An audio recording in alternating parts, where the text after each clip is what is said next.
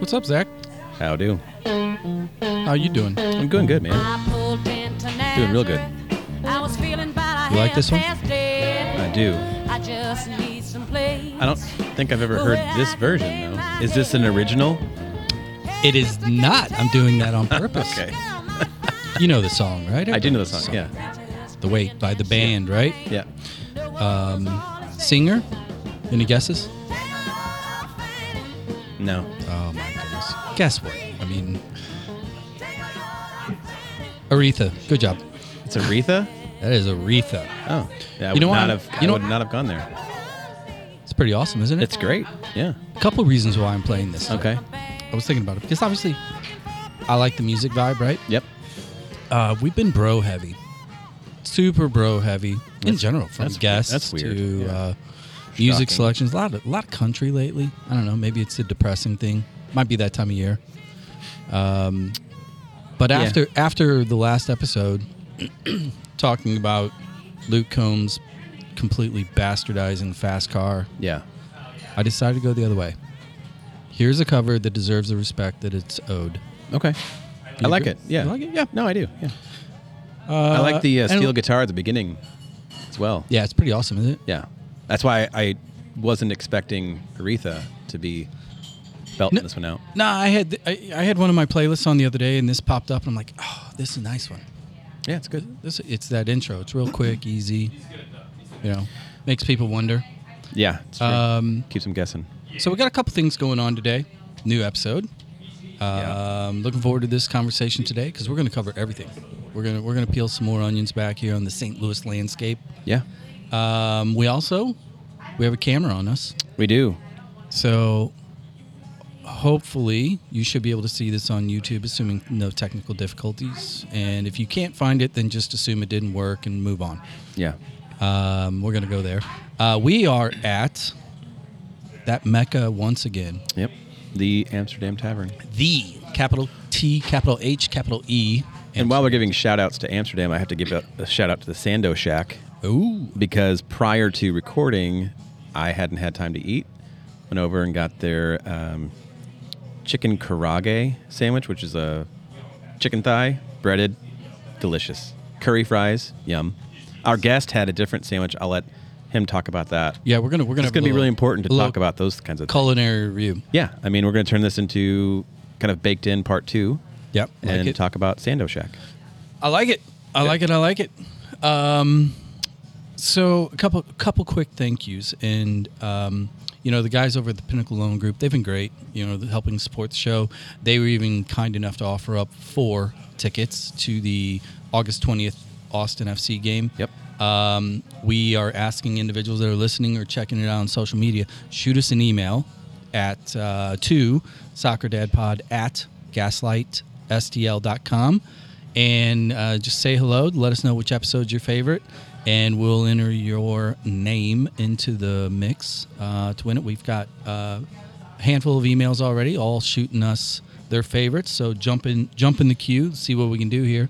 So thank you to Pinnacle Loan fellers. And I love the emails because they're a review a bit, not just talking about their favorite episode, but why it was their favorite episode. What do they like about the show? And so please keep the emails coming. It's really been helpful for us to kind of help shape the future of what we're trying to do here and keep things moving in the right direction. But I have to give another promo. I'm stoked about today.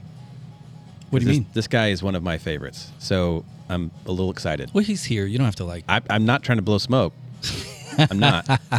But he was avoiding us for a long time. He did. I've been texting, 4, 5, 6 months. Yeah, he's really busy. Playing possum. Yeah. He reminds me of Bill Murray's character in Fantastic Mr. Fox. You're like, what? Me? No. Not me.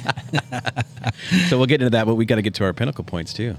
Yeah. Well, no, I also want to thank another supporter of the show now. They've jumped on because they're like, you know what? We think that your listeners probably need our help, and that would be Crescent Plumbing Supply. Yep.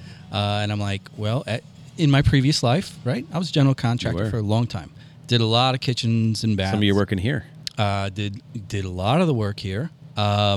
But when it comes to kitchens and baths in particular, we've done a lot of renovations for families that, old house, need new shit. We're growing. We need more space, blah, blah, blah. And I'll be honest, I've never seen couples argue more over any part of a renovation than whenever it comes to those two rooms. Number one, they're expensive. Yes. Number two, there's a lot of shit going on. Yeah. And Pinterest fucks everything up. Yeah. Because it's just unrealistic expectations. Yeah. You can't do shiplap everywhere. No. And gold is really not in the budget or anyone's taste buds. Crescent Plumbing Supply, check them out. They've been great. I've worked with them in the past. They can walk you through it. And bottom line is, it's easy. It's super easy. So thanks to those guys. I will be looking out for that. I just have to make a comment too. Your read for them, the ad is spot on, and I love it so much more than there's a competitor of theirs that has an ad out on regular radio, and the guy Who listens to regular radio. Poor saps like me, but the guy in the ad says, and the wife really loves the built-in beverage cooler. So dumb. Like, who says the wife? I drove back from Chicago the other day after a weekend visiting friends. Yeah. Hudson Jewelers. Grew up with them. They're Yep. a Granite City staple. Yep. They are now in Edwardsville and other marketplaces. Yep. They still have billboards that say, happy wife, happy life Ugh. for jewelry company. It's like, stop. Yeah. Just stop. Yeah, it's not 1960. Now, that being said, I do say in the spot, and you'll hear it here in a second if you don't skip over it, it's much cheaper than therapy. I believe that. Truly believe that. If you can get along in a home remodeling process, it's going to save you a lot of money in the long run. Yeah, I agree. All right, so pinnacle points of the day. If you're a listener to the show, we roll these out. Zach, you go first today. Yeah, it's a combo of just disappointment, and I hate to be negative on a pinnacle point. I'm going to turn it, but last night was a sad night for a St. Louis soccer fan because the men's national team could not come together and beat Panama. I mean, a late goal in extra time for Panama. Ferreira with a beautiful equalizer at the end, and then he misses his first PK. Go back and watch this and prove me wrong. The goalie for Panama dove to his right every single time. Okay. And he saved 2 shots to his right after 5 guys shot, and he dove to his right. Yeah, but we still had 2 guys shoot to their left. I'm never played goalie, never cared to play goalie, never cared to dive into goalie theory. Nope. But I am cognizant of odds. And in PKs, if you haven't done a ton of homework, why wouldn't you just dive the same way every time? Right, but if you see that but as a shooter, there's 5 which shooters. all 3 of us have been. Yeah, but everybody's always going to guess, well, this time he's going left. That's what's going to go through these young players' minds. Okay, then go up or right. Oh, because that's super easy. No, I'm just saying. Put it in the upper 90, right? No, not saying upper 90, but shit, not down into the left. Well, let's not get into the weeds of goalies. Nobody likes goalies anyway. Sorry, goalies listening. Just the ones we've had on the show. Yeah, at the end of the day, we are the theoretical powerhouse in this region. Yeah. And we just lost to Panama. We're out of the Gold Cup now. Out. It's got to be better. It does. And I understand what U.S. Soccer's doing. I understand that there's a rotation of players. I understand that you expand the pool because you're still a number of years away from the World Cup. You're trying to figure out what the right chemistry is. You know that your biggest players are in Europe right now, acclimating to new teams or preseasons. So you can't rock that boat too much. Yeah. But at some point, fucking win. Yeah. Let's not overthink this thing. It's like the Gold Cup is the developmental league now for the U.S. Like, oh, we're just going to try this out, see if it works, and see if somebody can rise up above. But I mean, that's American exceptionalism. I agree. On a ridiculous So level. on the second part of my deal is City lost for the first time in 4 games. Your pinnacle point 2? Yeah. And I thought they played very, very well up front. For 60 minutes. For 60 minutes. And then a breakaway, which was ridiculous breakaway pass and finish by Vela. And then it just seemed like the wheels just completely fell off. And then we brought in Leuven, we brought in other folks, just couldn't stop it. And they rattled off 2 more, and we ended up going down. Now, LAFC is reigning champions. It was at home. I'm not trying on to a Wednesday. Yeah, on a Wednesday night. It's not a bellwether for things in the future. It was unfortunate that they went down like that. I just find these games anymore, specifically here in St. Louis with the social media warriors that are all now, soccer analysts. When you read the commentary and all the millions of things that were wrong, it's like, look, it's really this simple. It is a very long season. LAFC is a very good team. We have a significant amount of injuries. We play a style that can grind your own team down a little bit. Yeah. You've got short turnaround. You also know you had have a no game Tim on Parker Saturday. either. You're coming home on Saturday, and even though Messi will not be playing, the expectation to not let the Messi wave roll you over is there. So which game is more important? They're all important, but it's a loss. It's a long season. Good team. I'm with you. All right, what's your pinnacle point today? My pinnacle point of the day, as I just mentioned a little while ago, I don't really prepare for these, but after our conversation earlier, Curry is in fact awful. That's it. That's my point. You can counter. Let's have this debate now. Well, I will counter and say that curry as a spice is actually more of a melange. You can look that up. Melange. It's a mixture of things. Okay, my pinnacle point 3, curry's awful. We're done with that one. Pinnacle point 4, I'm going to jump to Wrexham. That was a great debate. I think you won. Yeah, I did. I mean, wait until you see Point the feedback on social. It's going to be incredible. They're going to be like, oh my God, he's right. Wrexham, 6 Emmy nominations. That's insane. The Wrexham wave is just, it's the mushroom effect is kind of incredible. Almost daily on Twitter, you'll see another round or camp of athletes or movie stars or pop culture featured individuals getting into the soccer ownership game. Yep. I think it's brilliant. The United States needs help. Yeah, we got that from Jan.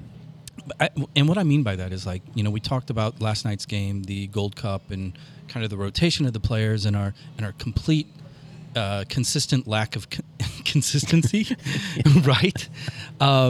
So when I look at soccer in the States and the things that have to happen for us to hit semifinals in a World Cup or better, it's going to take a village. So when we do have the popularity of the game being increased by a J.J. Watt or individuals like that picking up ownership stakes in big name teams, etc., it just brings awareness to the game. It will, unfortunately or fortunately, create more armchair quarterbacks. More people will care. More people will have an opinion, which leads to sponsors having an opinion. Yep. There's a domino effect there. Yep. So the fact that Wrexham, what Ryan and Rob have done with the team, frankly, parlaying off of the success of fucking Ted Lasso. I can't believe that Ted Lasso didn't have an influence in the early stages. I'd like to look back at that because you've made that statement before, and I'm not challenging because I have no credibility. But I feel like they came out right around the same because Wrexham. They're small camps. Yeah. There's no way they did not know about what Sudeikis and crew were doing. They clearly knew about the campaign ESPN had ran. It's coming down the pipe. That's a big, big gamble to buy the team and then go to Hulu and get it all funded if you don't know that there's some kind of like Hollywood appeal to the whole package. Yeah. I can't argue with it. I'm curious to see how that correlated. Well, regardless, I think it's good. I think it's great. Yeah. I think it's just going to make it more fun. People are going to be engaged. And speaking of Wrexham, our boy Wayne, yep, bartender of the Turf there at Wrexham. Next week, I'm going to have pints with him. That's so awesome. Pretty crazy, huh? Kind of a small, weird world we live in. Yeah. Because Wrexham is playing against your beloved Chelsea Blues in Chapel Hill on the 18th. I hope it's like 32-0. No offense, Ryan. Yeah. Does Chelsea have enough people on their team to field a squad right now? I think we do. I think I think we have like 78 people signed. with 63 of them on loan. Yeah. So that's my pinnacle point. We've got. Again, I want to remind you guys, hey, if you want those tickets, chance of tickets, shoot us an email. That'll be a lot of fun. And then, when it comes to the show, all of the support has been amazing. Send it to a friend. That's actually would be a brilliant gift to us because none of you have found the Venmo QR that I have on the website yet. So let's go the cheap and easy route, free. Just share the show. We appreciate that. That'd be great. We're going to take a quick break here at the Amsterdam Tavern, get some refills, and then we're going to roll our guest on and talk a little bit of the game and kids and academies and why Curry sucks. I think the guest might disagree with you. I don't know. He's wrong, too. Yeah. We'll be right back.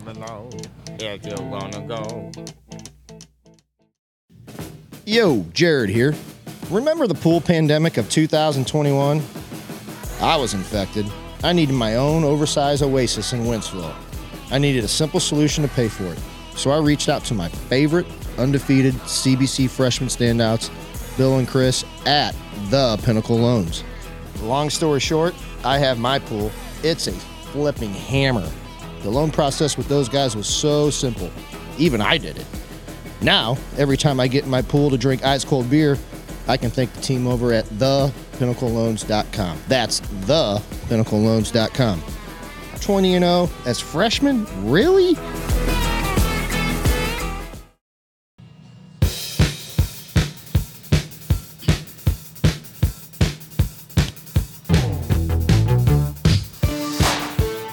We're back. It's a fun one, right, Zach? Oh, yeah. Gotta ask, this one, right? Cars. That'd be no. Talking Heads. Close. Devo. Oh, this is the hat video. Kind of, yeah. With Cone head. The cone, yeah. With whips. Yeah. Because Gotta whip it. Whip it. By Whip Devo. it. Right. As a kid of the 80s, true Gen Xer, it's a flashback, man. No, I like it. Makes me feel good. I just remember the video a lot. When MTV played videos? Yes. That was like generations ago. Now they play movies and ridiculousness. Isn't it all? Oh, that's about all on they rotation. show. That's it. That's it. Well, we're back. We're down here at the Amsterdam Tavern. And if you're watching on YouTube, assuming this works, and if it didn't work, then ignore I'm saying it again. I am drinking an ice cold Carlsberg. All three of us are. Oh, really? We sprayed the infield? Yep. Nice. I just figured it was easy to do that. It is. I mean, they have a lot of options. 40, 50 solid beers. Yeah, they're all good. I mean, I usually choose between 3 of them. As an Everton guy, all my co-Everton people are going to hate me for drinking this, but... We won't tell them. But now that you've talked on the air, we actually have to introduce you. Sorry. Yeah. Guest today, friend of ours, actually a longtime friend, been around the kids a long time. Is currently over at Lou Fusz Athletic as the program director, correct? Correct. For the soccer program, we have the Mr. Ren Herzog. How you doing, Ren? Doing great. Thanks for having me on. Appreciate it. So let's just get right to it. Why'd you blow me off for all these months? I did expect that question. Is that the only homework you did? That's it. That's why I asked when the show was first started, because I was like, I don't feel like it's been that long, but it has probably been that long. So okay, yeah, we got time. Go ahead. That's it. Not a great answer. No, that's okay. You're busy. Just say you're molding the future of youth sports, youth soccer. We can use that as the excuse. Actually, I thought it was, when he told me off mic, was that he was so nervous about, he just wanted to make sure it was perfect. So he's been preparing. Is that Farsi for fuck that guy? A lot of practice speeches in front of the mirror. Yeah. He bought a mic and everything just to record himself. I'm at home all the time while you guys are on the show. I'm at home. As if I was in the hot seat. You're like, oh, I could have answered that way I got better. this. Yeah. I knew that answer. Yeah. How you been, man? Busy? Busy but good. Yeah, really good. So, I mean, just the landscape of soccer in general is blowing up all over the place. We were talking about it, before the break, just U.S. soccer and Wrexham and popularity, etc. And St. Louis is, and has always been, listeners of the show and anybody, with half a brain knows St. Louis has always been in the mix. Lou Fusz Academy, you guys have Lou Fusz Club. You guys are part of that. You've been part of it for a long time. Just kind of give us a little bit of, before we get into any of the weeds, give us a little state of the union. How busy are you guys? The team count, the momentum. You just had the girls run through the GA national team or national competition. I mean, you're all over the board. Just give us a state of the union on how the club is doing, and what the landscape looks like right now. Yeah, things are crazy. I think credit to City and, like you said, the populator of soccer altogether. But the club has soccer, lacrosse, and football. And soccer's growing, lacrosse is growing, football is growing in its own way from a flag football standpoint. But it's the soccer landscape is we've never seen the type of growth that in the last 3 years, obviously coming out of COVID, when I first moved over to Lou Fusz, that was a whole different time.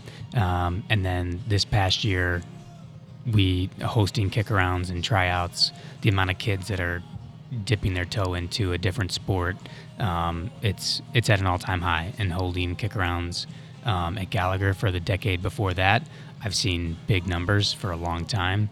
And I would say, and I'm sure the Gallagher guys would agree with me now more than ever, it's the biggest it's ever been. So, do you think that it's are you kind of skimming kids, interested players or potential players from other sports? Do you think it's just kind of natural progression? Where do you think all these new bodies are coming from compared to 5, 10, 15 years ago? Yeah, I would say it's from other sports. I think they chose something else, and now that City's here and it's on TV and it's in their backyard and they get to go to a game, it's all of a sudden that hey, I want to try this, which is what kick-rounds are for. A lot of them are not picked up for a competitive team, but routed to a different avenue or different club or what it may be. But it's definitely coming from other athletes, players that are playing other sports and saying, I love baseball, I love basketball, let me try soccer too, because I'm a good athlete, I'll probably be good at this. And they're seeing it now in their backyard, whereas before it was always the Cardinals, and it was always baseball or basketball. Or if you had money, hockey. Hockey, lots of, yeah. Yeah. We have a lot of hockey players that duel with lacrosse more so than soccer, I would say. But yeah, it's definitely from other sports, and it's not like there's definitely a growth and a boom happening out west for sure, but I don't think it's just because there's more kids. I think it's, there's other clubs to go to. I think specifically in Maryland Heights, Fenton, the growth is coming from people that are going downtown to watch City play on a weekly basis. Cool. Yeah, I echo what you're saying, and I've seen it now. I mean, I've got a kid, my youngest now is in a different club, not Gallagher, not Lou Fusz, and it's a newer club. It's the Stars. It's got a lot of friendly faces. That doesn't happen. Yeah, right. So, but they've had some sessions at night, Tuesdays and Thursdays, and these are 08 all the way down to 14s, 2014s, and they're averaging 120 kids per night, and that's just the boys. And that's a club that is not one of the, it might be there someday, but it's not in the same ranks yet as even the SDA, which used to be the Sporting. And so I think the growth is not just happening within the larger clubs. It's happening everywhere, and there's more and more outlets coming. Yeah, I was talking to Jason Glover the other day, over at Steamers. Mm-hmm. They're battling to figure out how to make the inflow a little bit easier, because to a degree, a lot of the larger clubs, the Gallagher Fuse in particular, you guys put a couple posts out. Next thing you know, you got 500 kids that show up. Oh, yeah. Ready to be the next Caden Glover, right? Mickey Perez. Yeah, right. But these smaller clubs that are rec up through the middle ranks, they're all doing better. Everybody's growing. Yeah. Do you see that sustainable over the long run? And have you guys talked about as an organization? Because there's only X amount of fields, there's X amount of coaches, there's X amount of time in the day. Yeah. Do you think there's like a critical mass, or does the club have a vision as to we're really good at, say, 300 teams or whatever the number is, right. And above that we diminish our value? Do you guys ever 100% look at that? The biggest thing I would say is staffing. Field space Sure. in St. Louis. I think anybody that comes here is like, holy cow, I can't believe how many turf fields there are in just Creve Coeur Park, Lou Fusz, and STLDA right in that vicinity, let alone Fenton. And you start going out west, and Rush has their turf field. So I don't think that field space is the biggest issue. I think there's always more space if there's more money to put more turf fields down and allow for more players to play. I think it comes from like an actual staffing perspective of having quality coaches, train kids, and actually get them to progress, actually get them to develop, instead of just putting a brand on something and sending them out there with anybody. It's making sure that there's quality behind it. So in terms of reaching a plateau or what have you, in terms of the implication you're making, I would say there's going to be a spot for anybody who wants to play soccer in St. Louis for a long time. Yeah. I think that's what's great about competition and hearing about Stars and watching their development over the last couple of years. They've done a tremendous job. And Steamers too, on the girls' side specifically. Like, there's a lot of other clubs, not just those two, that are getting better and better, and some that have been around for a long time, and you thought they were maybe going to disappear, and now they've kind of like reignited. And whether that's the growth of the sport in general, but because I mean you've got Rush out west, you've got Gateway Rush on the east side, you've got Glen Ed up on the north side of Madison County, and all over the place. Specifically to Fuse, speaking on the club's behalf, do you guys feel like there is a threshold? Do you because especially now that you guys are, and we'll get into this in a little bit, but adding the MLS Next level, up through the higher age groups, you've got ECNL, you've got very high level teams or categories that you're filling. Do you fear that massing or growing it too much could potentially affect the quality of the top, because the bottom third takes a lot of your time? Or is the plan to just keep finding good trainers? How is Lou Fusz planning on addressing that growth? Yeah, the growth model is all about the younger ages and making sure we will develop bigger pools. We have a certain number at each age group that we like to get to. And once we're there, we're not looking to get bigger. It's basically a number based off the number of players that are on a team for the amount of teams we think we need in an age group to be competitive by the time you get to U13. So if it's 12 teams and it's 10 players on a team at U9 and U10, that's 120 players. Obviously, we keep that amount of teams and add 2 players when you go to 9v9 at 11 and 12. So that adds, another 20 players in the age group. And then by the time you get to U13, not to say there isn't growth there is, because you have a natural roster increase from 12 players to 16 players or 18 players for 11v11, but we're not looking to add new teams. Well, don't most clubs though at 13, 14, you start to see attrition.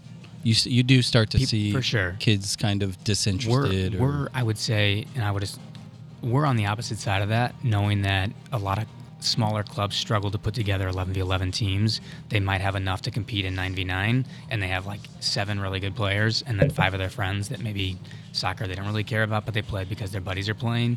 And then when it gets to U13, and they're like, we have to find another 4 players that we already have 5 that aren't very great Right. in terms of our level. Now we got to find another 4. Where we're going to find them, and what happens is those 7 good players decide we probably need to find a higher level. Yep. The 5 mediocre are like, actually, I want to focus on a different sport or do something else, and that they move off. Not to say we don't have that same thing that happens at Fuse, but we do receive a lot of those players from smaller clubs at U13 that are like, hey, we're going to come in as a group, and we got 6 or 7 kids, and we're really good. We play at whatever it is, Division I of Slicer or wherever they are fitting currently. We'd like to find other players, and because our club has 130, 140 players in that age group, we can find them a home and then, find them a staff coach. So we do grow more, I would say, at U13, U14.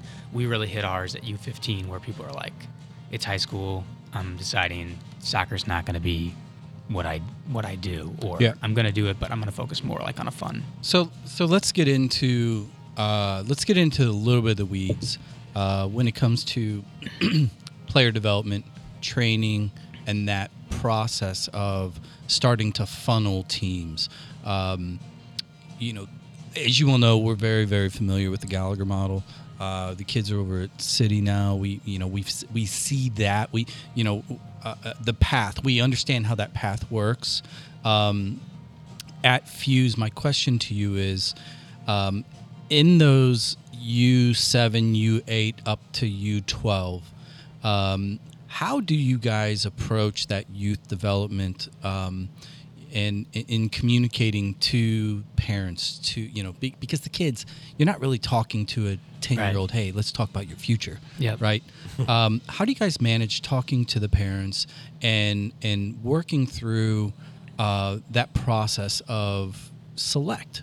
Because that's really what it is. You're in that age group. You're an established, high-powered club, and parents have a certain expectation. 100%. And now that the parents are also watching City on TV and following it on socials, everybody have these. I don't want to say this flippantly, but these delusions of grandeur, as it applies to their little Johnny and Susie. How are you guys managing and communicating through that process for those kids and families that are, that are maybe the 1%ers, or let's say the top 5%ers? What's your strategy there? Yeah, I would say at U8, going into your U9 years, when we have parent meetings, basically every single team or every single player that's in the club, their parents are brought in for, you're about to enter into the competitive scene of U9 soccer in St. Louis. Here's what it looks like. And then from there, you have your own, your meetings every single year where you try to continue to educate parents. But parent education is such a hot topic for us that work in the industry, because well, because they can Google the answer, and exactly they can do. They have a large part to play in this, right? Larger than any of us do as staff. They get to be with their kids for 90 minutes twice a week. They are around their kid all the time, and the things that they say to their kid affects them and affects their performance. So I think educating them at that age, And they're paying. And exactly, they are the ones that They're are the bank. the paying customers. So it's important that they understand that not everybody's gonna make it to the professionals or collegiately, or even to playing past the age of U12, Right. or playing in high school or whatever it might be.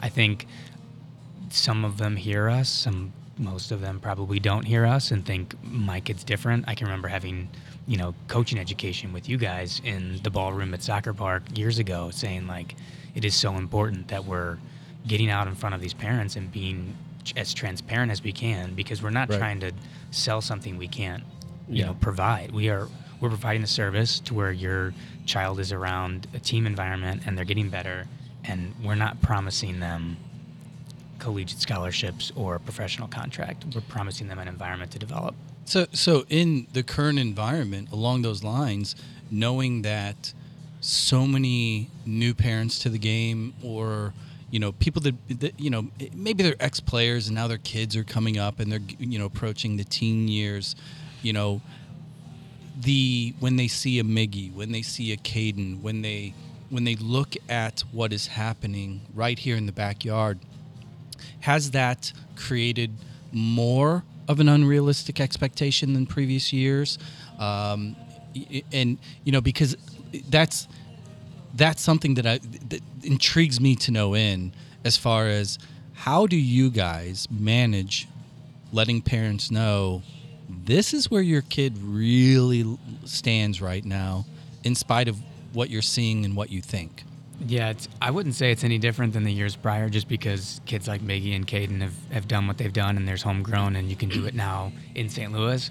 When before that was the case, parents still believed their kid was going to go pro, and it wasn't the United States, it was Europe. You know, it was like, well, my kid wants to play for Arsenal. The next Josh Sargent. That's great, but Tim Ream. Yeah, it's very few and far between. Yeah, I would say it hasn't changed at all in terms of that expectation. I don't think it's been heightened just because it's in our backyard. I think it's always been a sense of delusion in terms of where everyone thinks their child's going to fit. Yeah.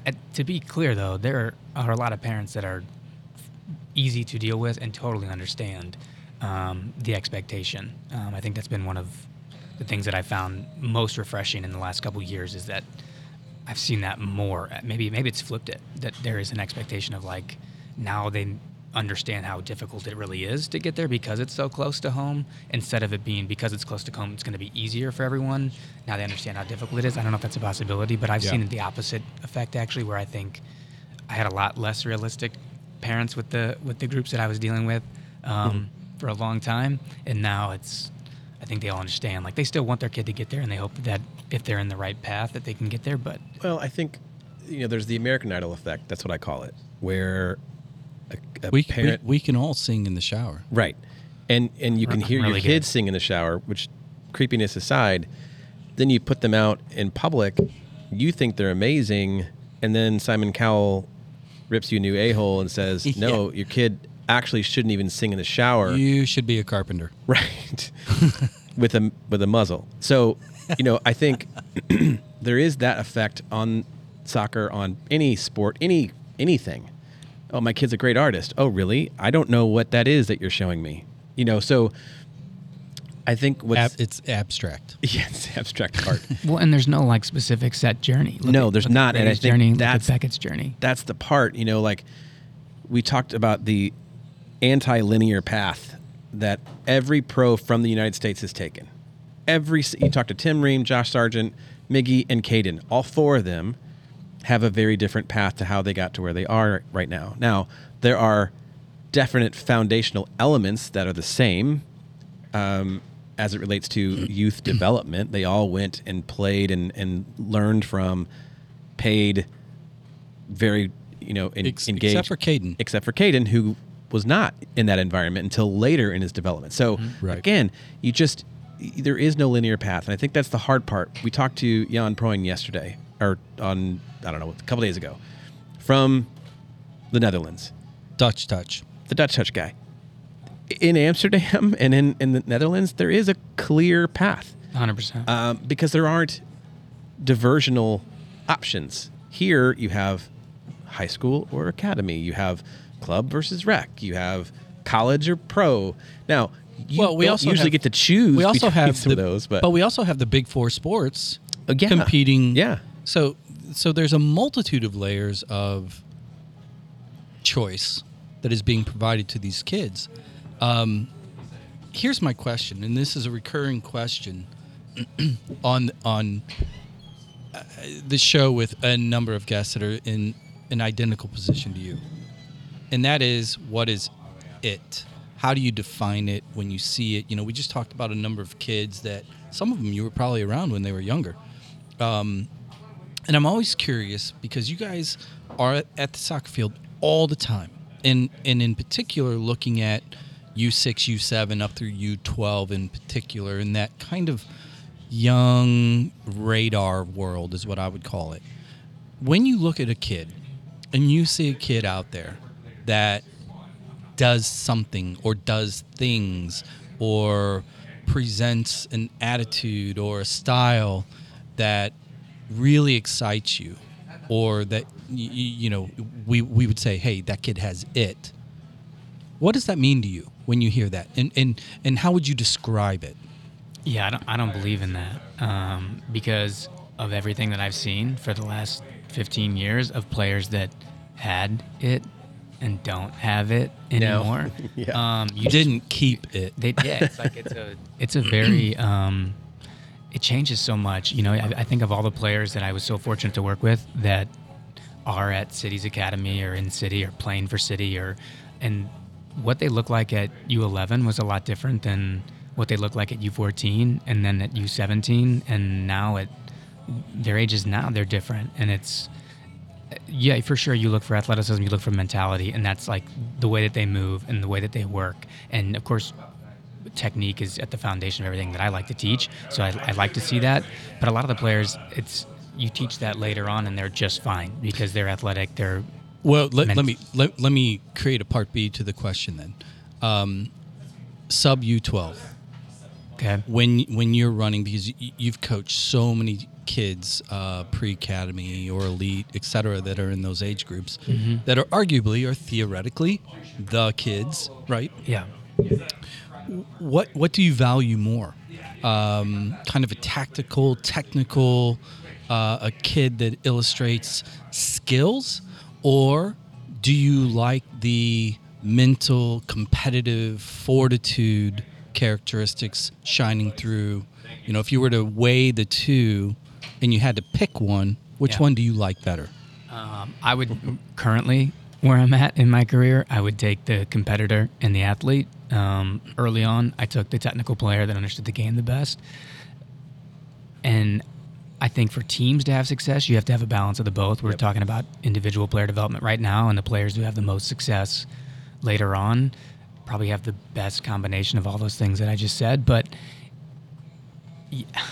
it's the players that are the toughest and the most athletic, and when I say toughest, I mean the fortitude, the mental aspect, where it doesn't matter the temperature outside or anything else. There's no external factors that you want them on your team. You have to have them, and I don't care if they can't play. I don't care if they can't pass. I don't care if they have no understanding of the game. I'll take them, and if I'll put time and energy into that and hope that it works. And some people aren't going to grasp it. Some people aren't going to grasp the technical side of the game.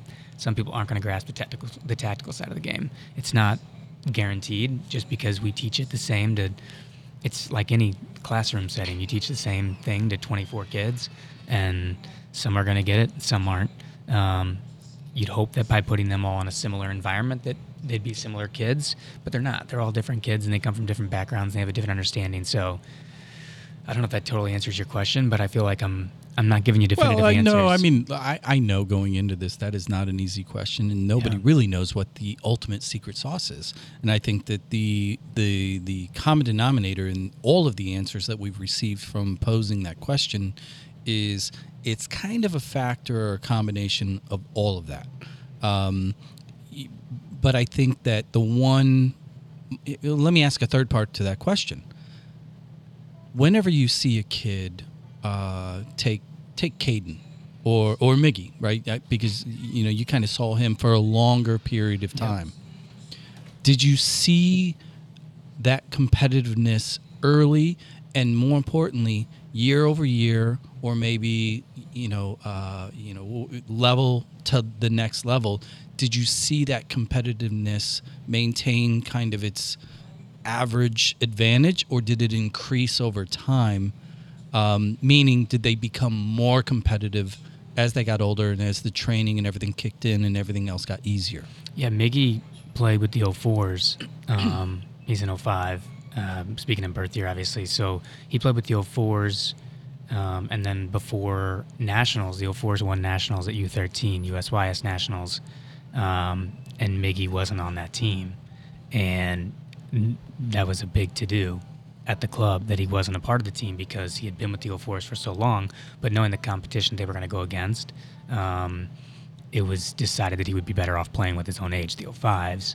And that group, it was just one of those years that didn't have a lot of success. Not to say they weren't. There's a ton of talented individuals in that age group. But Miggy was supposed to lead the 05s. And I think we talk about journeys. That was a hiccup, in terms of from his mental fortitude of what that meant to him to be dropped from the 04s, where he could be, a center midfielder for arguably the best team at that time in the country at U13. Now we found a loophole within the academy that allowed us to play USYS while still having the full academy roster. Yeah. So that didn't We hurt. won't tell anybody. That There's didn't hurt. statute of limitation. on Okay, that. good. I hope so. You're good. But Miggy not being with that group, I don't know. You would argue like, was that a disservice to him? Or did it push him? Did it motivate him? And his response to that was really good. Now he left, and there was moments where he was with other clubs and all of that. But to your earlier discussion about academy or not academy, I think there's a point to be said about that, about Miggy's career. But he increased his competitive nature, in my opinion, after that. There was a sense of maybe anger or resentment that pushed him to Drive. Yeah, to be something more than maybe to prove a point, to prove he was different. And to his credit, obviously, it paid off. Go ahead. So I said at the beginning of the show, before we even brought you on, I was excited to talk to you because we had Ken Godat, one of the first 4 or 5 episodes, out here in the back patio. And you two, you and Ken, I credit with a lot of where my son's fervor for the game, his technical understanding started. And you and Kenny are very different coaches. You're very different people. And his neurosis. Well, yes. Who do we blame? For Grady's neurosis, that's a good question. It's genetics. We'll talk about that later. I know who to. It might be me. Yeah. I'm going to I'm pretty sure it's the guy to your right. Yeah. Yeah, definitely on me. But I think what I loved about the way that you handled yourself with the boys was the passion. And every person that we've brought on here that has had success in either the coaching or the playing, the passion is there. And, we're going to get into, I think, more the controversial style of talking about high school versus academy. But before we do that, I just wanted to say, After refills. of course, part Priorities. 2 is, and I'm not sure there's a really question here, but I just feel like coaching style also has an impact on these kids. And I think about education. There's always that person who goes, my 5th grade, whatever teachers, what inspired me to do this. My high school theater teachers, what got me to be into acting. I think the style of coach, in addition to the personality of the coach, also has a major impact. And I want you to be able to talk about that a little bit, because the last time I saw you coaching on the field with my kid, you were engaged from pregame all the way through, and you had in-time instruction. You'd pull a kid off and right then and there explain what they did well, what they did wrong. And we've had other coaches that I love that never say anything during a game. It's all done during training. So I would love for you just to kind of walk through a little bit of your coaching philosophy. And I know now you're working more with girls, I believe, which is a wholly separate thing. So can you walk us through a little bit of that? Yeah, definitely believe in in-game coaching and specific instruction upon the moment. And that's been all part of my growth as a coach as well. Learned the opposite. Learned that you just let them play. All the coaching is done in training. In the games, it's for them. Totally believe that the game is for the player, but there's nothing like in-game experience. And to have failures in the games is a great experience. That's how you learn. But if it takes you 7 times to fail to learn it on your own, but a coach can help you fix it or not have that same level of failure after 3 times, why wouldn't that coach step in and help out? So it just depends, I think, on the tone. I think that's where my growth has probably come. My tone has been definitely. I think he teed you up. He loves that answer. I do. I think it's so important. Now, maybe when you're 20 years old or 17 years old, you don't need that, because at that level, you should be able to watch film and Well, I tell you go what, back. let me play a devil's advocate for the two of you then for a second. Oh, boy. Just for the sake of fun podcasting. Oh, okay. If you are, and I'm going to jump to the highest level, academy. If you're an academy program and you have kids at the U15, U16 level, U14, the youngest, whatever, do you think that there's value in not in-game coaching from an evaluation standpoint, because just as we were kind of alluding to earlier in the conversation, where you're trying to evaluate or discover you're looking for intrinsic traits in kids and skills and abilities. If you're at the highest level at U14, 15 and above, don't you think it kind of makes sense to potentially not say anything game-wise in order to see who truly is that 1%er? You know what I'm saying? Yeah, I'm gonna take that on first and then kick it to the professional. But I would say if there is an actual feedback loop post-game where you're watching film and you're going through that. No, hold on. Let me finish. But you're adding a caveat to. No, I'm not adding a caveat. Coach. No, I'm not. Because in the days we're talking about with Ren, there was no game film to watch. So unless the kid could remember exactly what they were doing at that moment, the next time the coach got to talk to them, there wasn't an opportunity for them to understand that or point it out. Unless that exact same situation happens in a training. Go ahead. Yeah, here's what I'll say. I think U15. You said U15, U14. It's like, to me that sounds so old because I'm used to working with 9 and 10-year-olds. Yeah. But you have to remember they can't drive. Yeah, those kids are really they're still young. in puberty. Like they're totally ignorant of what's going on around them most of the time. So, those moments you're talking about where you can sense whether they're grasping, they're like, you'll see a kid, they understand they didn't have success. You can talk to them about it maybe at halftime and not have to provide that in-game instruction in the moment. You can still provide it, or if it's at the end of the game or whatever it is, whether it's a first half or second half mistake. But if it's a mistake that continues to happen and you're not seeing it, obviously I think that's where the coach coach's job is. If you're saying you're waiting for them to see it on their own, my encouragement or my thought process would be you limit the amount of mistakes or the amount of waiting time you provide. If they're going to make the same mistake over and over and over again, it might be because they're not capable of making a great success in that same moment if it was presented to them 5 minutes later, whether I say anything or not. So for sure it's a balance of the two. They're still 14. I think there's still a time for them to get instruction that they would appreciate as a player. Sure. And being a player that never really got instruction, I just had to figure the game out on my own. I can remember, being at Gallagher for the first couple weeks and learning technique the way that I now teach technique and the way that I would say St. Louis teaches technique, from a toe up, heel down, ankle lock when you pass, things like that, the intricate details. We didn't hear those growing up. You just heard pass it better, figure it out harder. Yeah. Don't miss. Yeah. It's like watch the ball. Kick it harder. Yeah. So those details I think should always be given, and it's as simple like, hey, your ankle wasn't locked. That's why, and they're going to know it. And of course, you're looking for that it factor. But JB, even at the highest level that we have, you're still comparing them to the highest level in the world. Right. And our highest level city in St. Louis is still behind the highest level in the world. So how long are you willing to give them where you might be able to flip that quicker? And yes, we are trailing London and Amsterdam, but we are leap years ahead of Kansas City. So, but can we agree there? Yeah, I agree with you, but I want to make a quick comment while the music's rolling out. Quick, because we're rolling. But I think your comment about the kid should figure it out, or they're not the 1%. No. Is the same thing as saying. That's not what I said. I didn't hear that. I didn't say they should figure it out.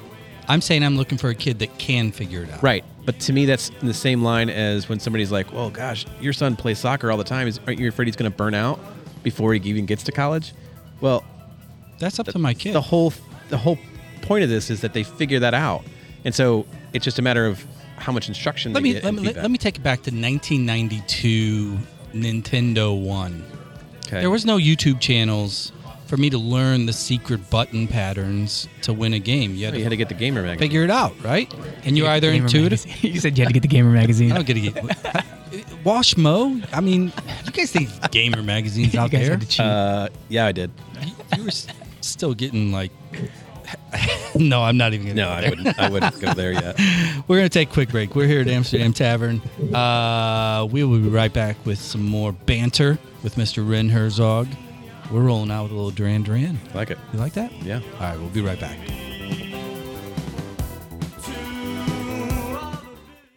Crescent Plumbing Supply helps save marriages.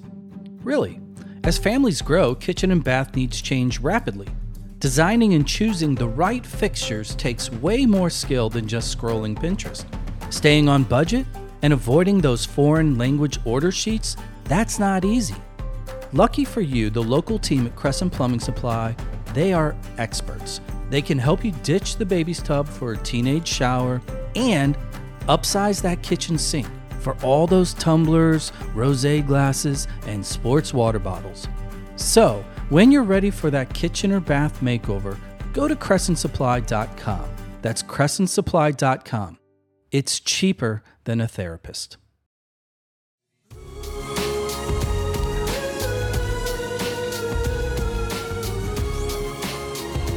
We're back. What do you think of this one, Zach? I think it's great, but Going a little Euro, Yeah. sitting in Amsterdam Tavern. You know, you get certain... Here we go, listen. Do you know who this is? nope. Robbie Williams. Oh, yeah. Yeah. Very pretty British man. Yeah. Not as pretty as Beckham. No. Man, how about his success? Or That's unbelievable. It's Grealish. so great for him. Beckham? Miami, it's so great. Dude, that photo of him yesterday in that suit and like waiting. He is the new Don Corleone. It's very cool. He is Godfather. I was a big Beckham fan when he came to the United States, so it's good to see him have success. Well, we're back. We got our refills. Zach, what'd you go with this time? I have the Civil Life Golden Ale. Hold it up to the camera. Show people how golden it is. It and again, is Golden. Golden. if it doesn't work. Oh, that looks good. It's good. It's got a little hop to it, but Mine is another Carlsberg. See how much clean that is? There's less additives and all that other stuff in there. flavors. What are you talking about? Stop yourself.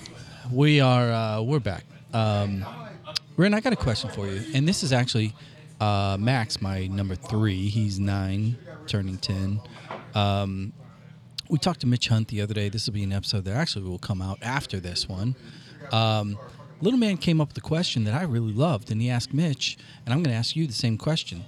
As a director, as a trainer, do you have more fun working with kids that need a lot of help or training kids that are really good? Ooh. I know. That's a very good question. More gratification coming from players that need a lot of help because you see it instantly. You can see the growth. It's more fun from a challenging perspective as a coach to work with the top level player and try to get them to grow. It's harder because they're great at all these little things, and the things that I teach, they're usually, if they're a top level player, they're really good at them already. So to push them to be even sharper in some of those areas, I would say it's probably more fun for me, but working with players that can't kick a ball and then all of a sudden they figure out how to pass and their faces just light up. That's hard to replicate with the top level player. That top level player is such a perfectionist. You don't get a lot of smiles out of them, in a private even in a team they're all setting. punks. They're just like, it's, Insufferable. when they do something great, they're like, yeah, that's what I expect to do. And then, a player who's trying to get better and just growing at a lesser level, you see that smile. It makes it a lot more fun. I don't know. I probably answered that both ways there, but No, I think it's a great answer because it's nuanced and it's not a situation where it's black and white. It's just about the topic we're going to cover here, I think. Yeah, no, I mean, we're going to move into that in just a second. But I think I find it super inspiring, maybe is the right word, to give you a lot of kudos. Whenever I look at individuals like yourself, and I look at Ken Godat, and I look at a guy like Jason Glover with what he does with these kids over at the Steamers, it's super easy to want to coach kids that are old enough to not cry when you yell at them, and that can. I don't know what that's like. Yeah, and that when you say get in line, they can get in line, and they're not the proverbial. They're not picking daisies, right? Or hanging from the goalposts. Yeah, because I always joked. I would literally tell Kim, my wife, because all three of my kids, she's like, you have to coach. You got to coach them, be part of this, blah, blah, blah. And I'm like, I'm not good with young kids. It's just not my thing. When I look at individuals like yourself in the clubs that really spend a lot of time on that U6 through U12, those are tough ages. But you guys, thrive. Why? What is it about the young kids outside of the business side of it? Yeah. As a sport lover, we know that you need a farm system, and that is your farm system. Yeah. For the academy, CNL, et cetera, GA teams. Yep. But how do you maintain enthusiasm for dealing with coaching, with training individuals that some days could give a shit, Yeah. and they're young kids, they're extremely impressionable. How do you stay focused?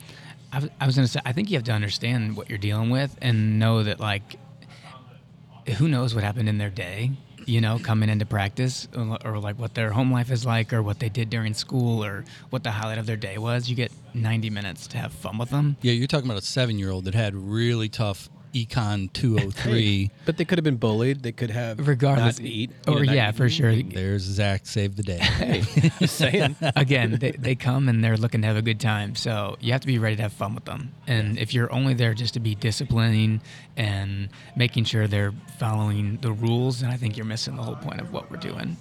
For sure, my focus is on player development. But that doesn't mean that I neglect that this is supposed to be fun. And if they don't love it, they're not going to keep doing it. So as many touches as they can get on the ball, if it's boring, they're not going to come back. So I'd like to think that I actually started my career with the YMCA, and one of the things I learned from them was that you have to drop your cool card at the door.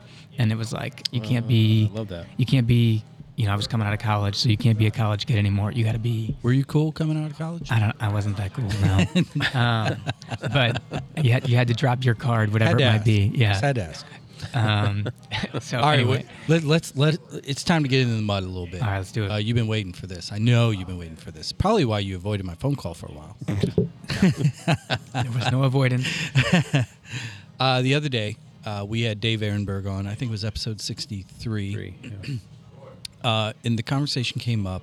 Dave is the head coach of the men's and the women's program at Ladue High. The topic that took a lot of time. I got to be honest. 90 minutes. It was like an hour 40 episode. Yeah. It was one of our longest ones ever. Yep. And it was a long conversation about the role of the expanded role of academies, the amount of players that they're taking in, the perception of Pro Path, because MLS Next has the tagline, Path to Pro or whatever it is. So there's that, and then there's the academy versus high school baseline debate of kids that are in academy can't play high school, which is really a new debate over the last 12, 15 years maybe at max. And here's these programs, these high school programs that see these kids coming into their schools. They would love to have them, et cetera, that they can't. They're playing on an academy team, and now there's an expansion of academy. More clubs are adding academy level, so there's going to be another kind of small group of players, small/medium size, whatever we want to call it, that are moving in there. So let me just start with this simple, basic question on that side of the fence, not your side of the fence. And I'm just going to kind of qualify your side of the fence as you are Lou Fusz Athletic. You guys have academy. You guys are going to be playing MLS Next. And to add to that real quick, not to derail, but on the girls' side, you guys have a unique GA that I don't think any other St. Louis group has yet. STLDA does have it. Oh, DA does. Okay, so talk about that too. So here's my question, and I want to go to the other side of the fence. High school soccer. What is your overall opinion of high school soccer? The value, where do you think that it falls in today's landscape? Just generically, just a 10,000-foot view. Let's start there, and then we can kind of start moving into the pros, cons, the club's position, Yeah. your strategy, etc. Well, when I was playing high school, there was no academy, so the high school competitive level was unbelievable, and it was the top players were all playing high school soccer. So, And tell everybody where you. Southern Illinois, Freeburg High Yeah, School. You would. I'm sure there's not many listeners that know where that is, but Oh no, we're big on the east side thanks to Okay. Granite, the Granite. GC Granite City killed everybody at the time. Thank you. Edwardsville and O'Fallon were coming up there, but well, you know why? You know why they were getting better? why? Everybody from Granite City were moving up the bluff. Yeah. Dang. Brutal. It's amazing how that happens everywhere. Anyway, so high school soccer in St. Louis, obviously going out and watching games in the last couple of years, it's definitely not at the same level that it once was. Talking about 15 years ago to where it is now. Let me. I'm going to interject Okay. a couple times here, Yeah. and we'll keep going with your answer. The quality of the player on the field is that competition's still there, but the level of the competition potentially has flatlined a little bit. Mm-hmm.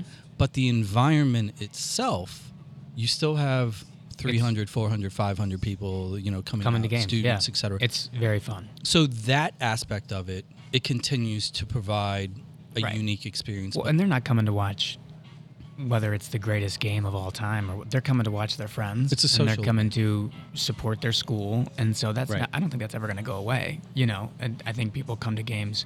People come to Freeburg games, and there's not a high level of soccer being played. Not even sure most of the kids. Did knew how to most of play the people soccer. from Freeburg going to watch the game know that it was actually happening? soccer No. playing on the field?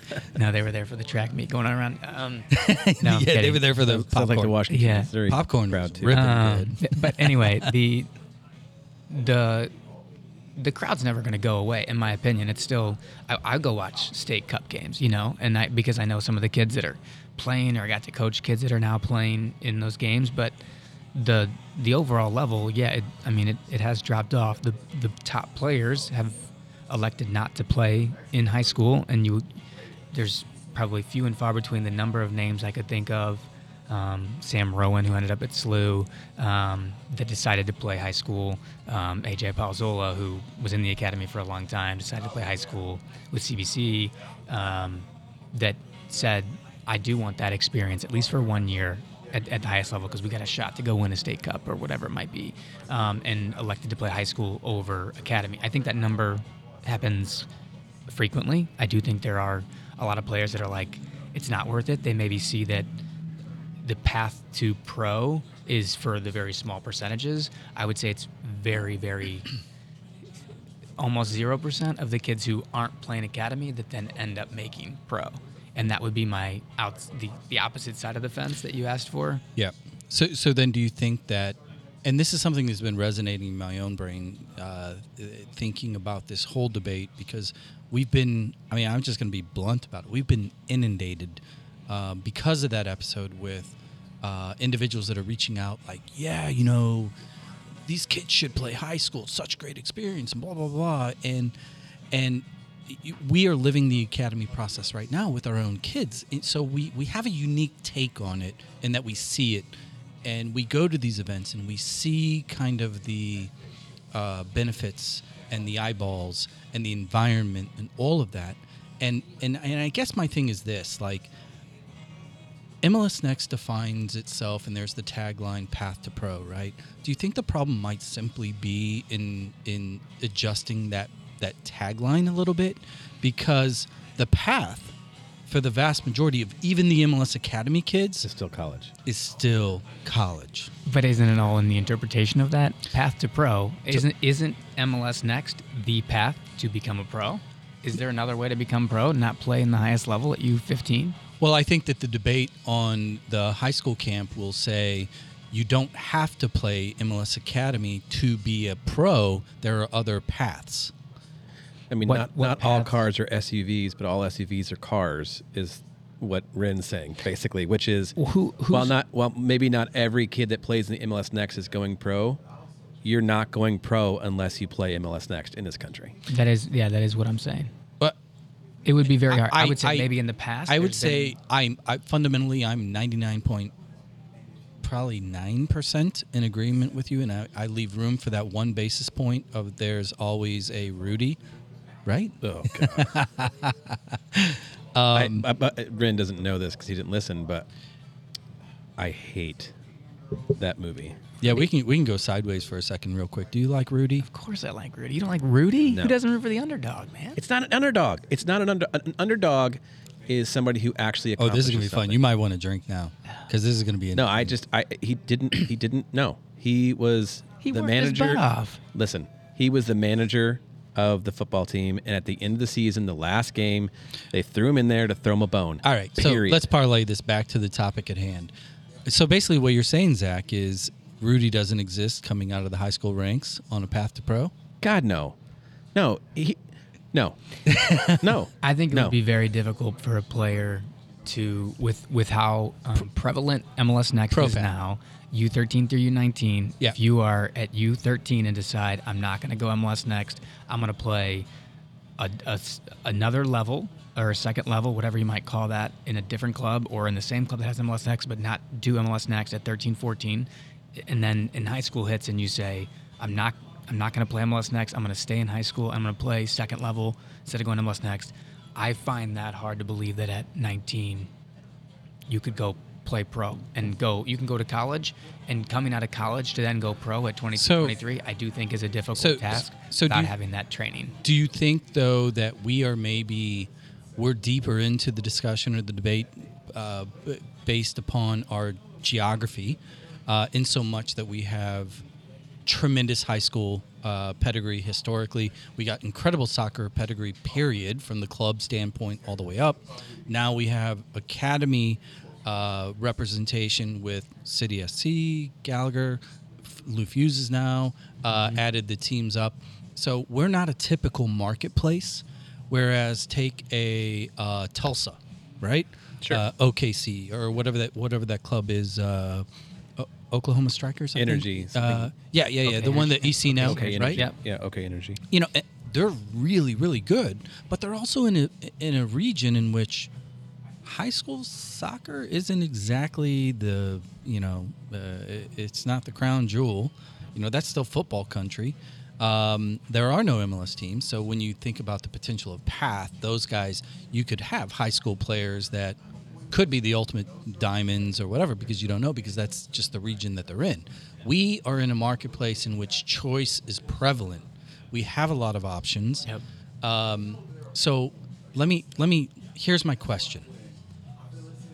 Do you think that the academies, specifically Scott Gallagher, Lou Fusz moving forward, do you think it's going to be important for the clubs, and maybe just speak on the behalf of Lou Fusz, do you think it's going to be important to frame the narrative to make sure that the goal, the path, instead of leaning on this path to pro that everybody's like, oh, that's not real, because that's the argument, and these kids are going to lose their opportunity and experiences of high school.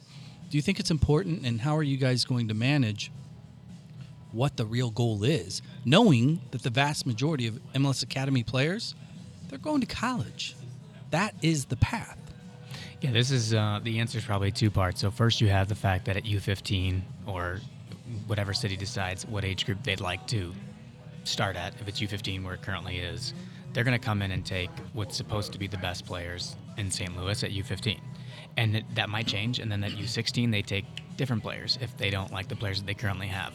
So arguably the top 18 to 22 players in that age group in St. Louis should be playing for free in a professional environment from U15 through U19. So for us to sit there and try to say that we're a path to pro and our U19 team, I think our teams are very well aware at U19, at U17 that, and again, we're coming into a new environment in terms of having a full pathway for the MLS Next, having 17s, having 19s, and saying you're going to get looks from D1 programs because we're going to be playing other MLS Next teams.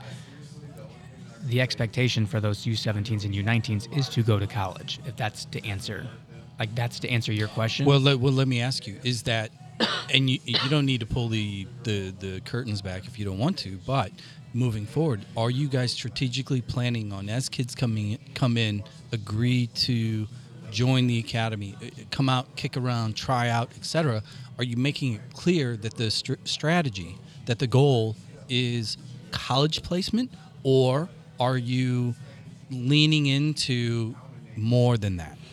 Our goal before U15 is to push players into the city environment because we'd like to develop the most players for the professional environment that's in St. Louis. And then after that, if you're 15, 16, 17, 19, you didn't make city, the conversation is we have them, individual development plans, your IDPs are about where you want the game to take you and what's realistic for you.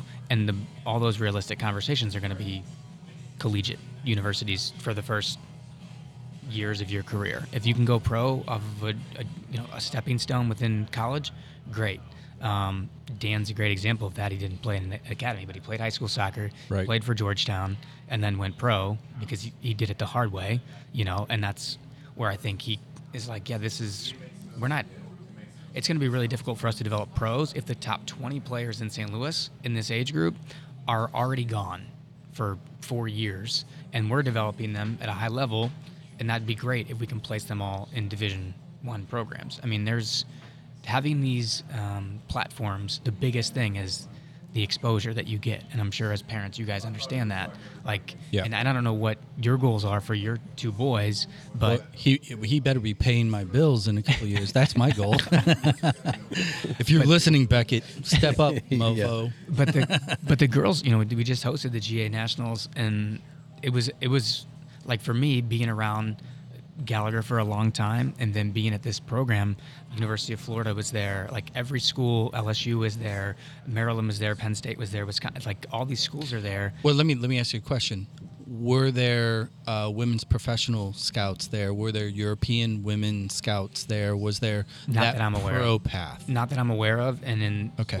the list that was provided on the Girls Academy website was list of college coaches. It wasn't list of professional coaches looking for players. Yeah, So- because that is one of the major differences whenever you get into the men's side. When you go to an MLS Next event, predominantly it is NCAA.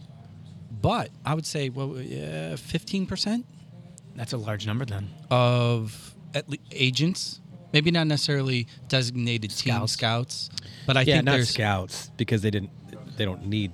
Well, you'll see. You will see the Like Real Salt Lake has scouts at almost all the games. Well, but what I'm talking about, like Man United has a team that goes to all of those too. yeah, You know Man what I'm saying? United, we have So- some German scouts at. So there's different things. yeah, exactly. So most times it's agents that are there too. So Yeah. so there's a true eyeball perspective. Well, the reason the agents are there is because of the Caden Glover effect, where you've got 15-year-olds who are signing these contracts and they have no representation. And so it's an opportunity for some of these agencies to Sure. Come in and jump get in and come in and pick up these kids at 15, where they're not going to make a ton of money off that kid at 15. But if he pops at 19, 20, they're getting a payday. The clubs are now getting paydays. And I mean the development clubs. Now, I don't mean the pro clubs necessarily. I'm talking about Yeah. the Lou Fuszes of the world, the Gallaghers of the world that have, I'm guessing, and you might not be able to answer this, but what we're hearing more frequently, we heard it from Don Ebert, we heard it from Tritshoe, that, if a developmental club, whether they're MLS Next or not, if they have agreements with MLS, if a kid goes into the academies for Royalties. these MLS clubs and then gets a professional contract, there's a kickback. That's a terrible word. There is a It's called a royalty. royalty back to Yeah. the club. Is it safe to assume that Lou Fusz has a royalty structure baked in for the kids moving forward? And do you need an attorney to answer that Yeah, I was question? going to say I'm probably not the right person to answer that question. All right, so let me get a little bit more into this, because I mean I'm basically projecting out questions that have been posed to Yeah. me, or arguments, right? Because I have my opinion, and I'll save that for a later date. But moving forward, when you look at the high school experience, as you know it, as you know kids in the St. Louis metropolitan area, at the bigger high schools in particular, right? The CBCs, the Viannis, even the Granite Cities, Edwardsvilles, et cetera. There's a certain experience that those kids have. And earlier we talked about the difference between a tactical kid versus the athlete competitor. Because in the high school ranks, everything is about competition. There's one goal. Mm-hmm. You want to win state, period. That's it. Your whole season is based upon one trophy. And many times in the academy marketplace, of course you want to win. Of course you want to win your division, and you want to go to the showcases and the playoffs and all that. You want to win. But when you talk to the powers that be, a lot of times that's important, but it's not a priority. We want to develop players. We want to develop. We want to train, right? Yeah, it depends. Depends on club. Yeah. You know what I'm saying, though? Yep. I mean, because that argument is a real argument, or that theory is a real theory.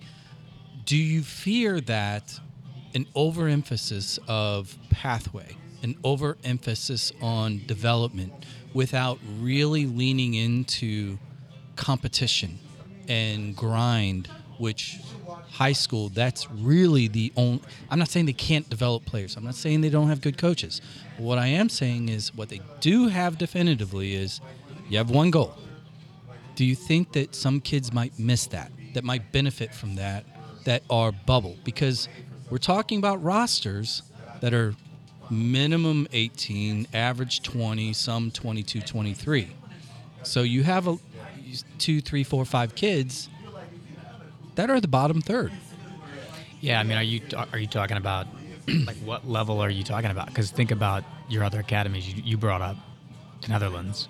Think about their academies and what their focus is. There is no high school soccer in They don't have to worry about that. They don't have to worry about it. So that's what I'm saying is like you're questioning whether or not the competition in the United States of high school soccer affects what exactly? Well, what I'm doing is projecting the argument that some of them make, in so much that the experience itself, the competitive nature of high school, the learning to win, the locker room aspect of it, that there's value there, and that helps add potentially to college pathway. Do you buy that argument, or do you think that the academies are just still... I mean, if you're talking about top level athletes, I don't know if competition is up for debate. If you're talking about players that are in the academy, if you think they just go out and want to look good or play a pretty style and they don't care about winning, I would say you don't know those kids well enough. And I know you have a kid in your house. Yeah, no, I mean, he's the most competitive. Again, I know what you are. I'm a conduit. I get it. But you're asking a question. I would say you guys are good examples of dealing with academy players that live in your household. Are they competitive or not? Yeah, I think they're a pain in my ass. I'm gonna. This is more devil advocacy than I am typical of, which is weird. But you're Switzerland. I try to be that way on mic. Off mic, I'm Prussian. Definitely not. I know my position, and I have mine as well. And I'm gonna peel the onion back a little bit for me, and I think not for me, but for this topic, which is there is a fear from some that when you talk about the kids that are at the City Academy, you're absolutely right. That you mentioned it before. Those are the top 20, 23 kids supposedly in the city at that age group or in the area. After that, you have now 2 academies where there was only 1 additional. So within 2 years, we went from having 1 academy, which at the time was Gallagher, and that was supposedly the top of the group for that age. Now we're saying we have 1 at City. That's the top. And then there's 1 at Gallagher, and now there's one at Fuse. And I'm not going to say which one I think is top or next. But is there enough talent within this age group, within this area, to support the idea that we can have 3, maybe even now they're talking about a 4th, academy-level group that will still get the same amount of eyeballs, the same training, to push them to the next level? I think that's where we get into these discussions with some of the folks, which is... it's a negative term, but watering down, meaning when we expand the pool for what we say is academy level, and that was Ehrenberg's point. He's like, what used to be only the top 20 is now like the top 80. Well, I think the quote was that what was the 1% is now the 5%. Right. Where Something does, like that. Where does it stop? So that's where Yeah. I would love your perspective, because you've seen all aspects of this, and if you're a high school coach, or if you're a parent who hasn't gone through this, you don't know necessarily. think- And that's not ignorance. I mean, it's not stupidity. It's just ignorance, not knowing. because you haven't gone through it. And so I would love for you to comment on that. Yeah, sorry. Our interview process to get MLS Next had a lot to do with demographics, had a lot to do with successes of just the overall soccer community in St. Louis, not our club or anything. Basically asking, are there really 54 players in a specific birth year that can compete nationally? Yeah. And there was a large discussion about that. And I think it has a lot to do with the growth of spread out competition. Yeah. So you talked about Stars and what they're doing. You look at what STLDA has been able to do, previously Sporting, what we're doing now at Lou Fusz.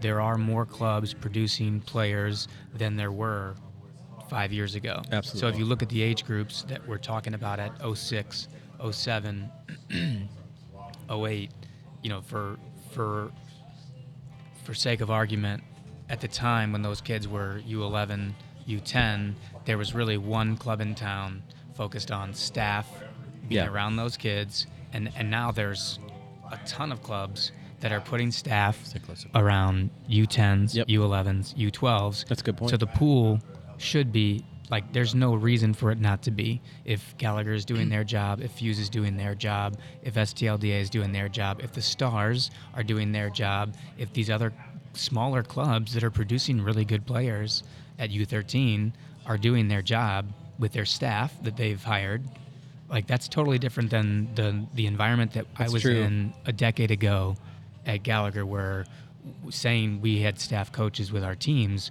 was the opposite of a lot of other environments. Now you can't, that's not just the only thing that's better than at other clubs. So to develop 54 players, to me, that's not a big number, because I'm used to dealing with 220 players at Gallagher, 160 players at Lou Fusz in an age group, Yep.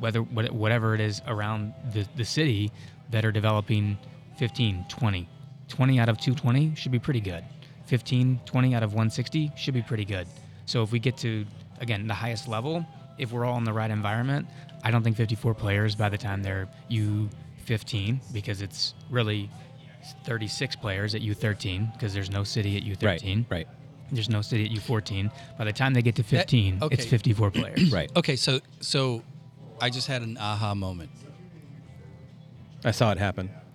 Like, thought? no. 50. You said 54 players. You had to sell that rough number to MLS Next for the inclusion to increase it, right?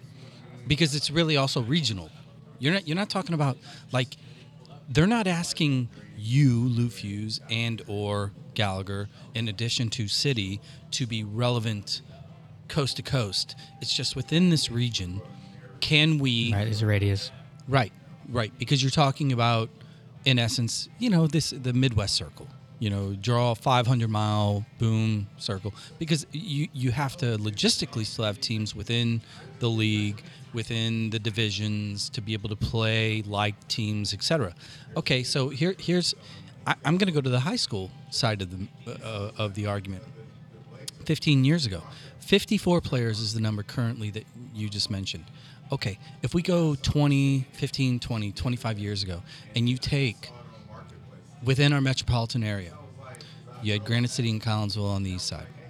On the west side, you had SLU High, you had CBC, you had Vianney, you had DeSmet, you had, should I give Jared a shout out? Sure. St. Dom. Okay, all these teams that arguably within their marketplaces not only competed here locally, but whenever the east side teams, Granite, Collinsville, et cetera, would go up to Chicago and play the largest metropolis, outside of New York and LA, yeah. Chicago, right?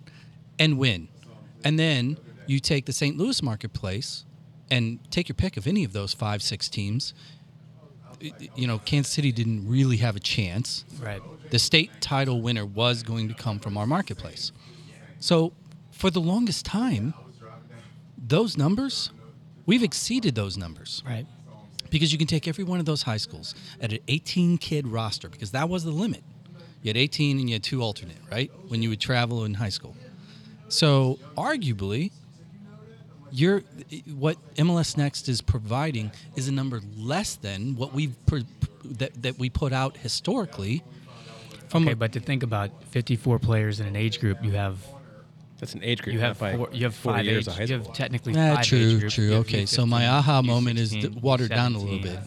U18, U19, based on how that graduation year goes. Totally get it. So you're at really like 216 players. 216. So let's add up all those schools that I talked about back in the day. You're still getting you're getting up there. Yeah, 100%. And when we had Derek Burton on, he talked about how his was it Desmet Yeah. Oh, he was Vianney. or Vianney. Somebody who was it we had from Desmet that had 11 guys from their senior or 13 guys from their class I think it was Pat Noonan. go to D1. Right, from a graduating like high school class. Yeah, from a graduating high school class. Which again, 13. If you were to go back into those years and Right. see like who would have made an academy, I bet there would have been probably 9 Those- or 10 of those 13 Oh, yeah, would for have sure. made the top academy team. No, I think this is so important. I think this is the critical data point that we weren't getting earlier.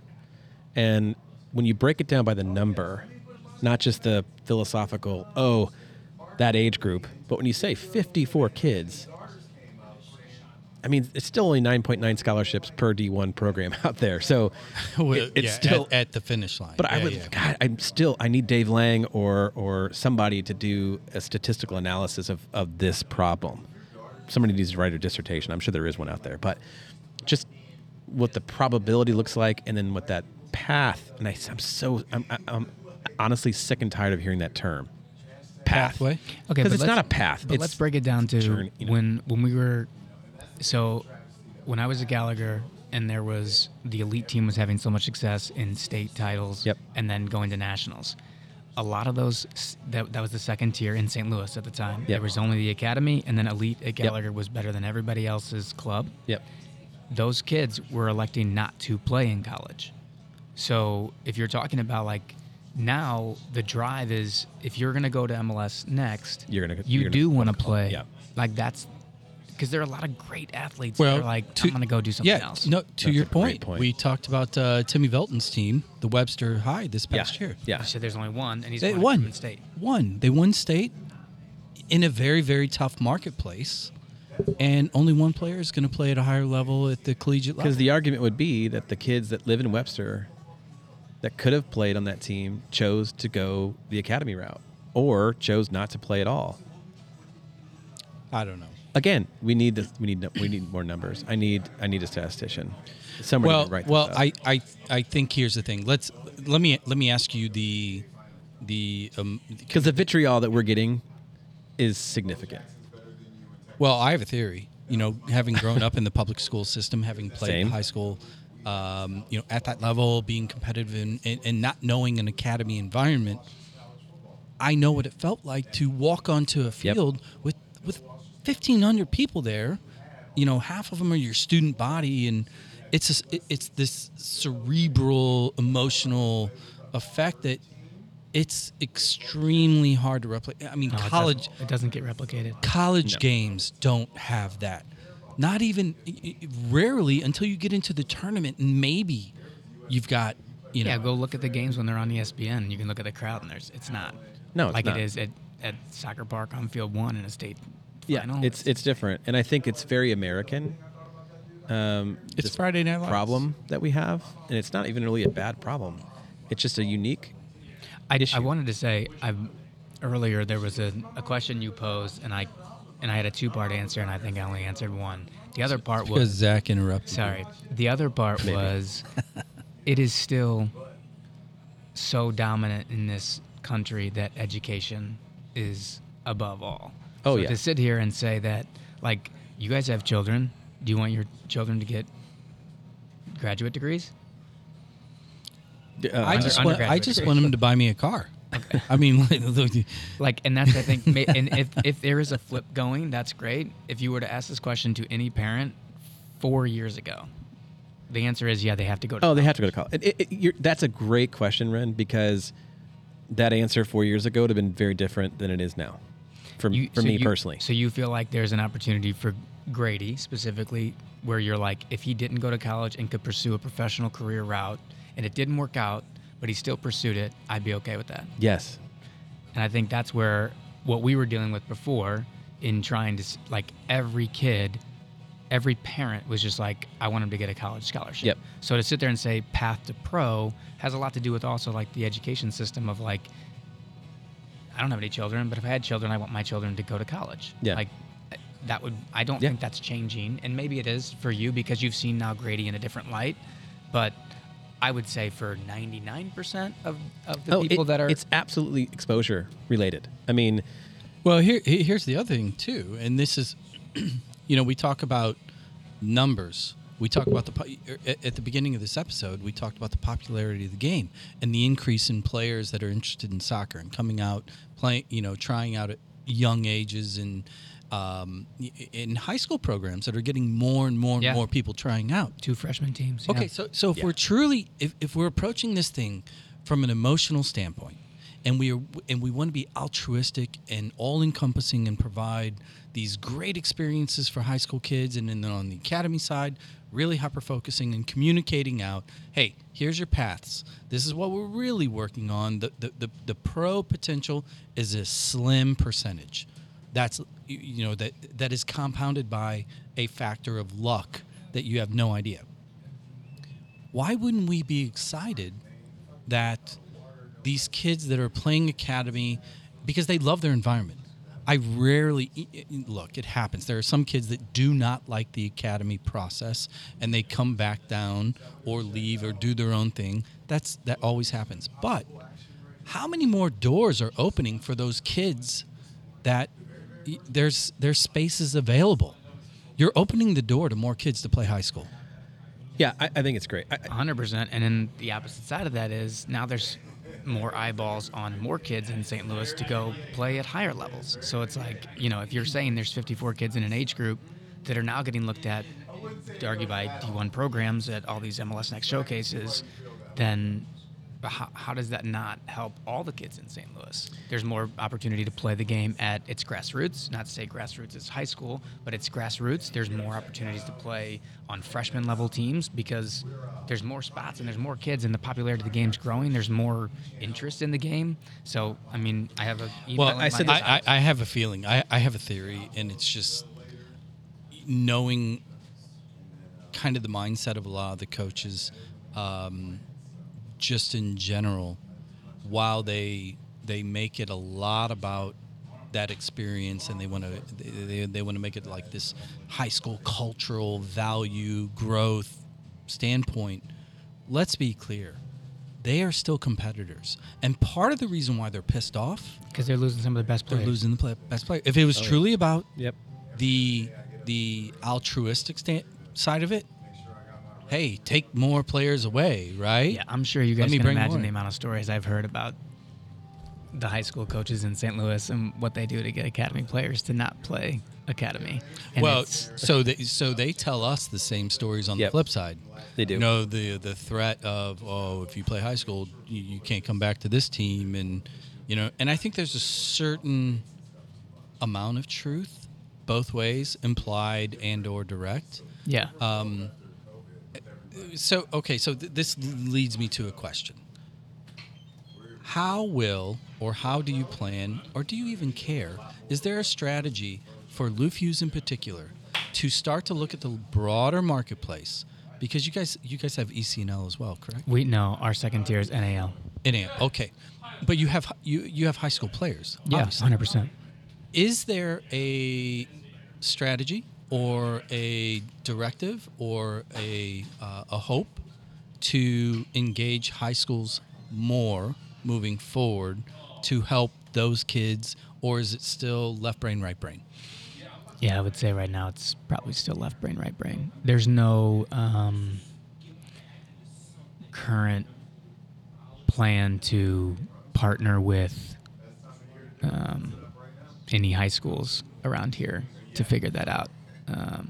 And us joining the full pathway where we're at right now has been really difficult to try and get kids to understand that I mean, you can think about our U19s. Yeah. Those are 2006s where they've had players that have been in high school for 3 years and have got to experience that, and they've been stars at their high school.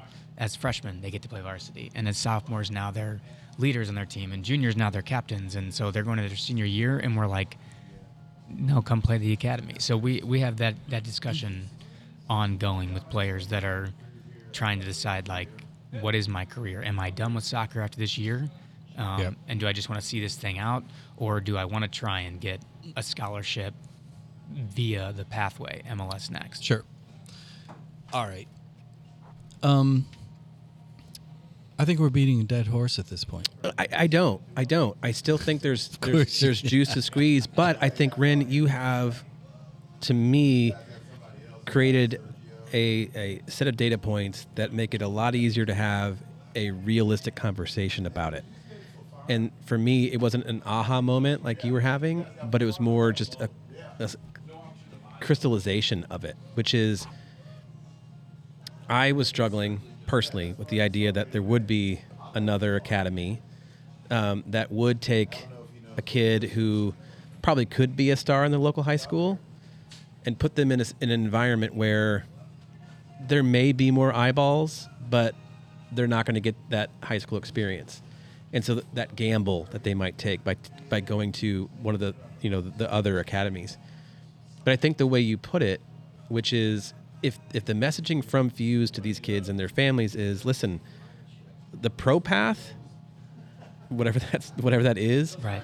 is likely solidified for some of the kids that have already made it to city. To city at U15. If you haven't made city by U15, your chances of getting into the pros are not zero, but they diminish every year that you're not in that environment. Yeah, and again, to that point, a city does change their roster up in their academy program every year, Yep. and that's what they should be doing because there are players progressing at different rates. And by the time a Connor Bayless, who was at Fuse and wasn't on the academy, wasn't selected, and Fuse had an unbelievable year with that group of 06s, Connor was first selection. He's got to be in the academy, right? Yep. So, and who knows how he'll do in the academy. He was there this past year. Does he stay in the academy based off environment and the changes that come from being a high school star to being in the academy? But those are...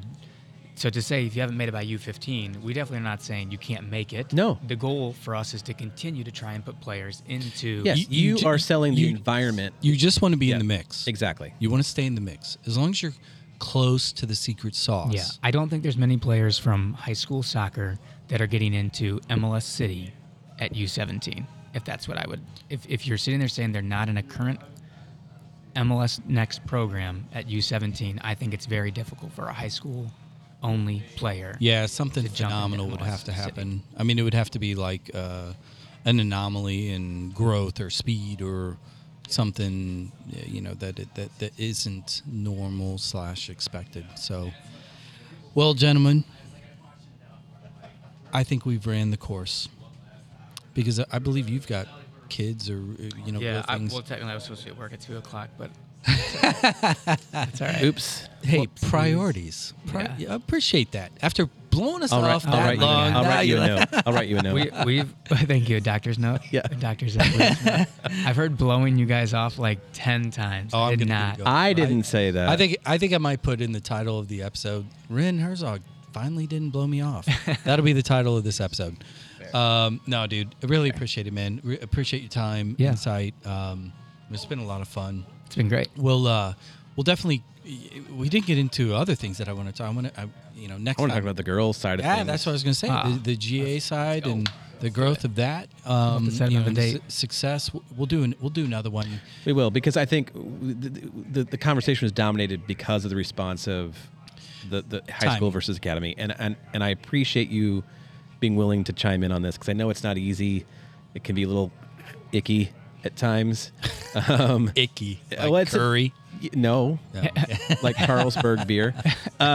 Everyone's allowed to share their opinions. Yeah. So, no, I appreciate your candor. It's a tough spot. I'm excited for what you're doing on the girl side, and I think we do need to follow up and do more on that piece of it. Well, I tell you what I would ask is why don't you wrangle up some staff members that are deep in that as well. And let's just get a little roundtable going, and let's tell those stories, because the girls side of the program that you guys are rocking out, I mean, it's making waves. It is. I mean, we could have a whole episode on GA versus ECNL on the girls side. I mean, that's a whole nother that's a fun one.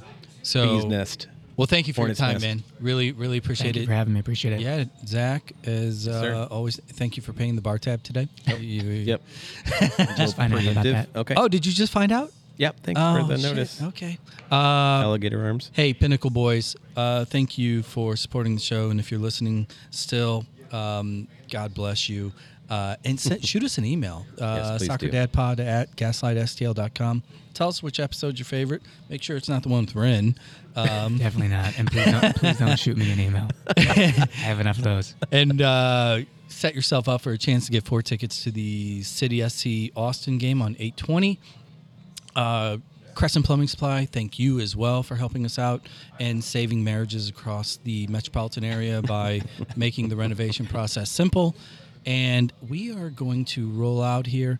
Again, share an episode. Just share it. It's free. You're not going to tip us. You're not showing up to buy us beers. So send it to a friend. Let them listen to it and be like, what the hell did you just send me? It's all good, man.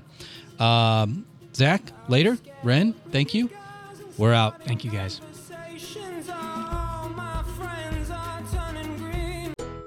The term staycation was really invented by soccer moms. Located 1 hour and 7 minutes from the Arch, the Music Box Chalet at Innsbruck is a hidden gem. Buried in 3 acres of private woods, the Music Box has a master suite for just you, a loft and second bath for them, and a vinyl collection to meet your every mood. The full-size kitchen will easily accommodate 3 to 12 bottles of rosé, while the huge fire pit seating area will keep the big kids busy. Golf, fishing, kayaking, pickleball, or simply reading a book with Mother Nature, all at your fingertips. Visit either VRBO or Airbnb to find the Music Box Chalet. And now, back to those guys.